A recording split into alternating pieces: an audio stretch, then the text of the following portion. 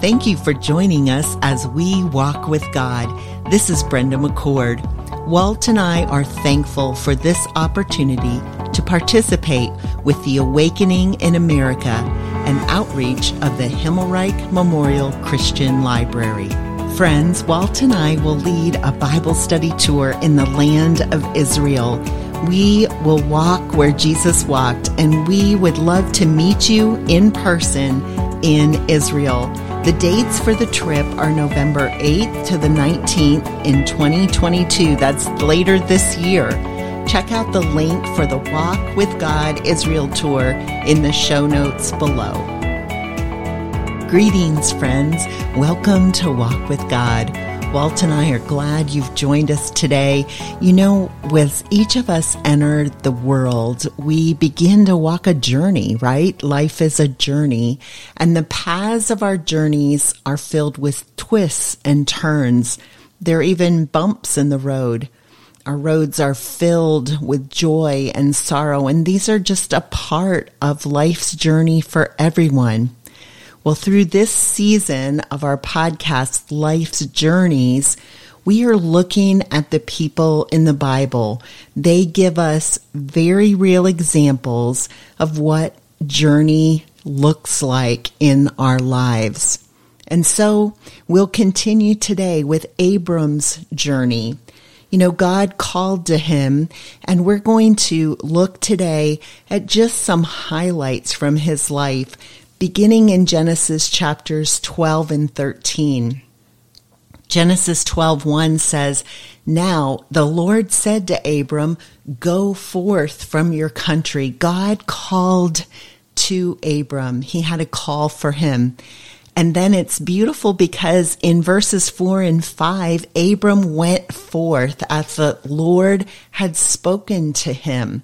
He followed God's call in his life. It's almost that friendship, right? A friend called out to him. God called to Abram, and Abram trusted him. He was one he could trust. And at this time in his life, Abram was 75 years old. That's pretty old. Can you imagine that? Just saying, all right, here we go, God. Let's go. A journey like that, right? Yeah. They're in Haran.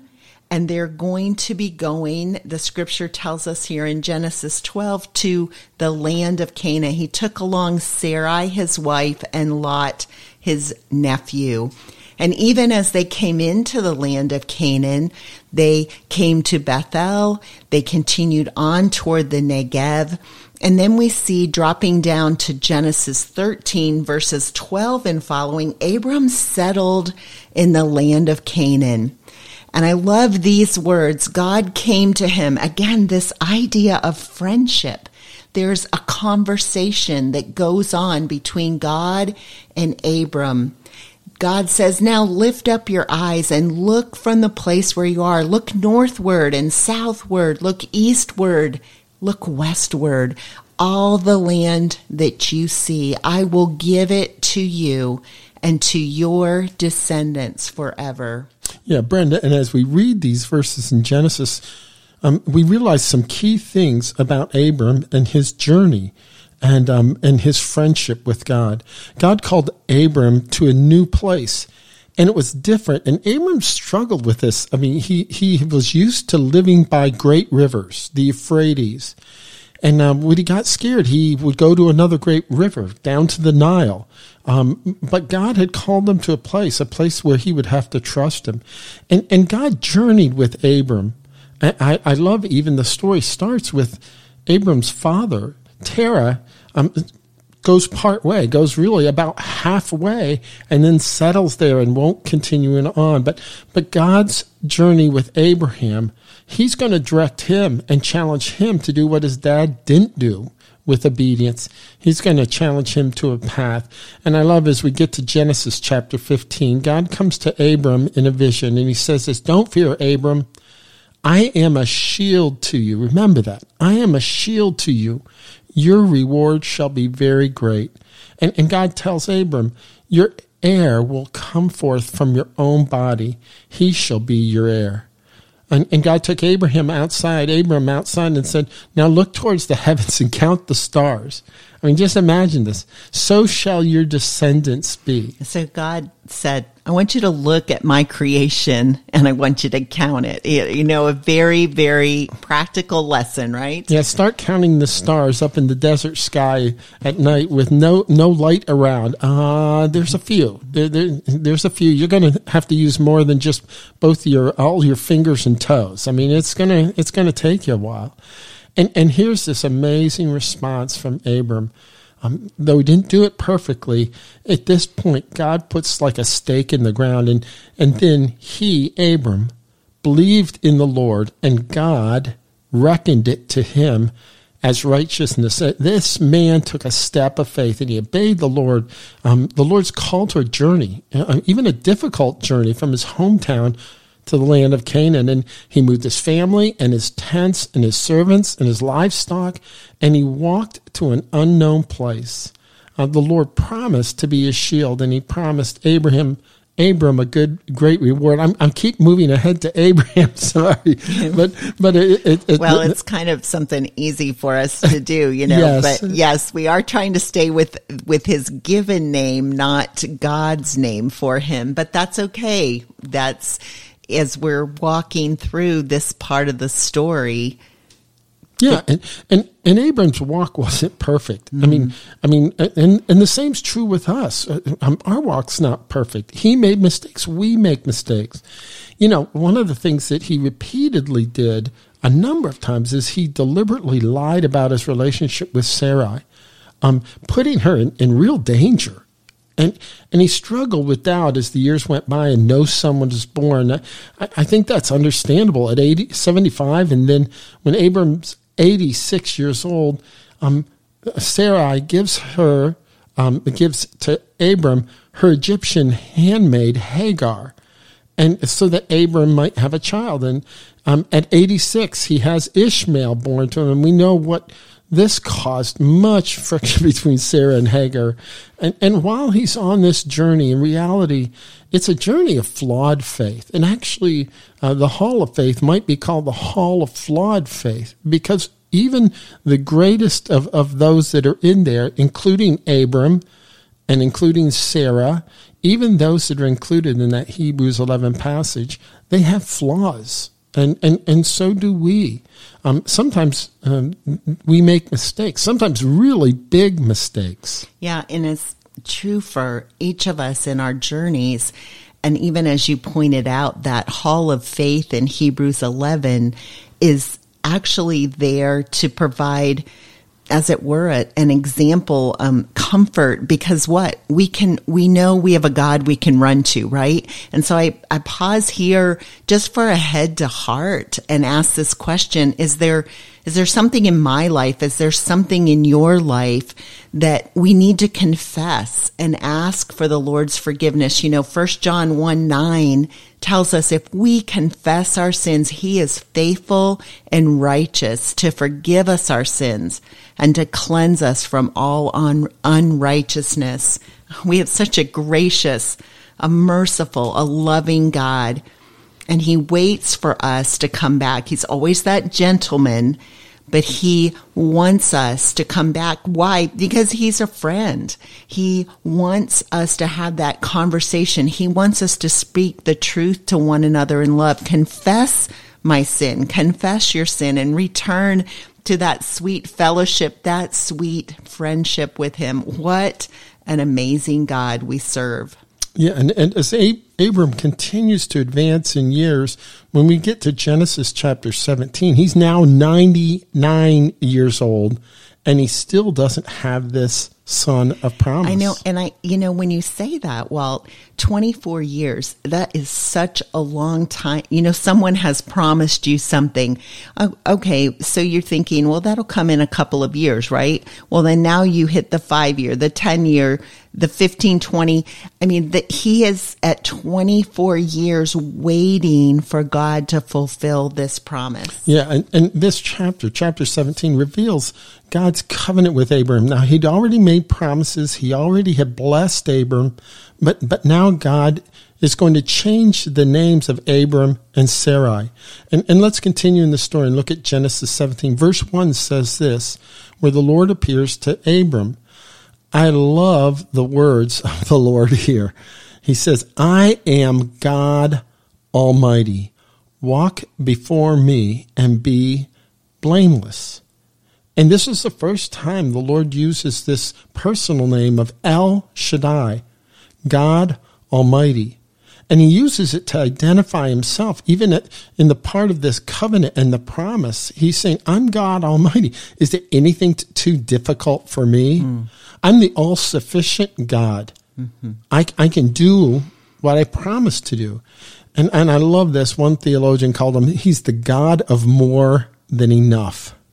Yeah, and he's truly an amazing God. You know, when we've looked closely at the names of God, we recognize how they do give an identity and bring, as it were, a 3D factor to who our God is. He is God Almighty. And here he is calling Abram to walk with integrity before him. He says, walk before me, be blameless, walk with integrity. And then as we continue down through Genesis 17, he says, Abram, your name shall now be Abraham. My covenant is with you. No longer will we call you Abram, but your name will be Abraham, for I have made you the father of a multitude of nations. And so it makes sense. Walt is always good at taking us to what's the meaning of a name. And so Abram means exalted father.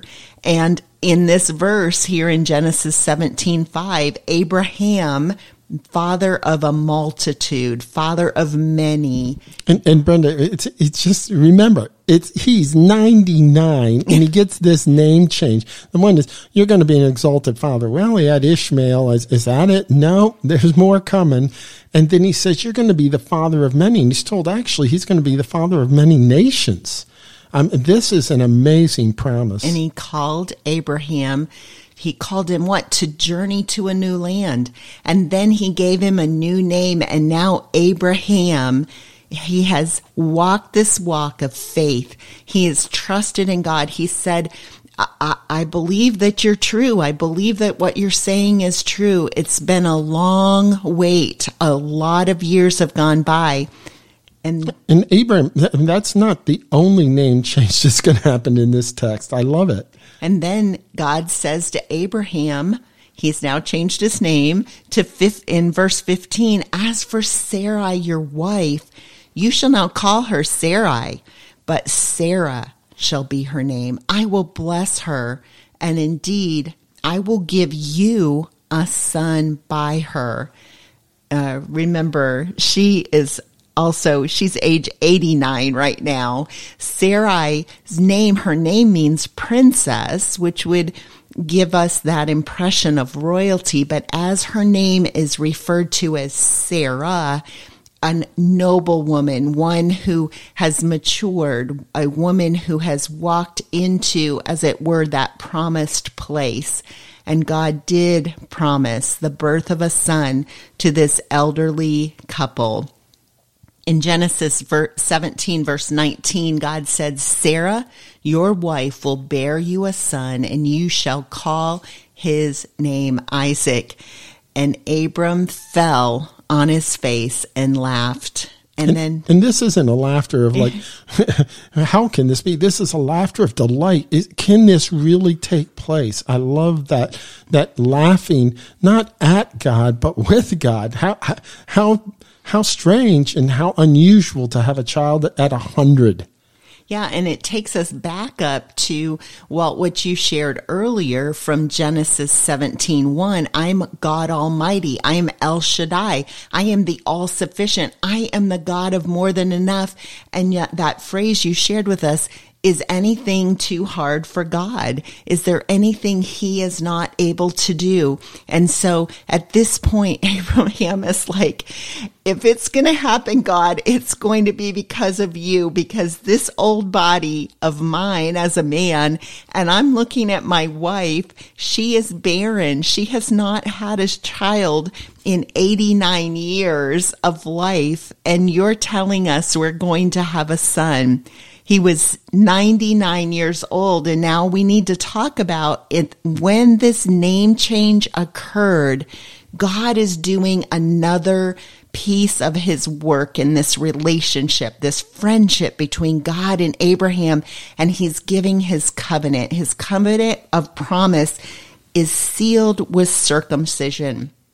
And that is a physical procedure that occurs with the male. God chose this procedure of circumcision as a mark to promise of his promise to Abraham and to all those who would come after him. It was something that was a step that was taken in an infant son. And now for Abraham, he was actually going to be circumcised at this age in his life. God changed his name to Abraham. He called for him to be circumcised and all the males in his house. That also included Ishmael, his first son, to Hagar, the Egyptian maid. God changed his wife's name to Sarah, and God promised Isaac would be born. And this is one of the ways that God is going to differentiate between Abraham's descendants and the descendants of all the pagan tribes around there. And many of them had just unbelievably wicked sexual practices, but God's saying, I not only control all of you, I control the sexual part of you. And Abraham has to trust God, and even given this covenant of circumcision in the midst of the promise of his son. But again, Abraham was not a perfect man. And in Genesis 20, he again lies about his relationship with Sarah and his conversation with Abimelech, who's the king of Gerar, really the next major town down the street from Beersheba. And he tells the king, she's my sister, when in reality she was his half-sister. And yet Abraham, in the midst of this twist in the journey, he seems to forget about God's earlier promise in Genesis 15, where he said, don't fear, Abram. I am a shield to you. We see once again the hand of God in Abraham and Sarah's life. God guarded Sarah from Abimelech. And Abimelech is told in a dream that Sarah was a married woman. Don't touch her. Truly, God was so gracious to Abraham, and he protected Sarah. And truly, God is so gracious to us. God will protect and provide. Sometimes he leads us through very difficult circumstances, but he wants to guide us and direct the steps of your journey, especially in those dark and difficult times. Yep, we all struggle to trust him. Our faith is weak. We probably all need to pray, Lord, I believe, help thou my unbelief. And we take matters into our own hands. We want to fix things. We want to run ahead of God. Yeah, and as we summarize, as we've walked through Abraham's life today, we've actually just kind of jumped from mountain peak to mountain peak, right? But Abraham's life had many twists and turns, and they're covered in these chapters, beginning at the end of chapter 11 through to chapter 21 as Isaac is born. But we see the journey began in Ur of the Chaldeans with his father, and Terah was called. He was called to go to the land of Canaan, but he decided to settle in Haran, and he died there. And then God came to Abram, and he called to him in Genesis 12:1, and he said, Abram, go forth from this land to the land that I have prepared for you. And Abram led his family into that land. Again, I just cannot imagine at 75, let's start out for a whole new place. And they came to Bethel, and they journeyed on into the region of the Negev, the south part of Israel. And God promised a blessing to Abram. And he later made his covenant with him, and he changed his name to Abraham and Sarai's name to Sarah. God spoke to and met with Abram, and he challenged Abraham to a life of faith and integrity. And then even in his old age, at 100 years old, a son of promise was born to Abraham and to Sarah when she was 90 years old. And Abraham and Sarah give us an example of the journey of faith, of friendship with God, to trust God and believe that he will guide and direct every step of our journey, every step of our path. He is God Almighty, the all-sufficient God. He provides all that we need. We really appreciate this verse found in James 2:23. And Abraham believed God, and it was reckoned to him as righteousness, and he was called the friend of God. You know, it's God's desire for each of us to experience a personal walk with the Lord and to be called a friend of God. Life is a journey, and it is our prayer that you may continue to walk with God. Thank you for joining us as we walk with God. This is Brenda McCord. Walt and I are thankful for this opportunity to participate with the Awakening in America, an outreach of the Himmelreich Memorial Christian Library. Friends, Brenda and I will be leading a Bible study tour in the land of Israel. We will walk where Jesus walked, and we would love to meet you in person there in Israel. The dates for the trip are November 8th through the 19th of this year, 2022. Check out the link for the Walk with God Israel tour in the show notes below.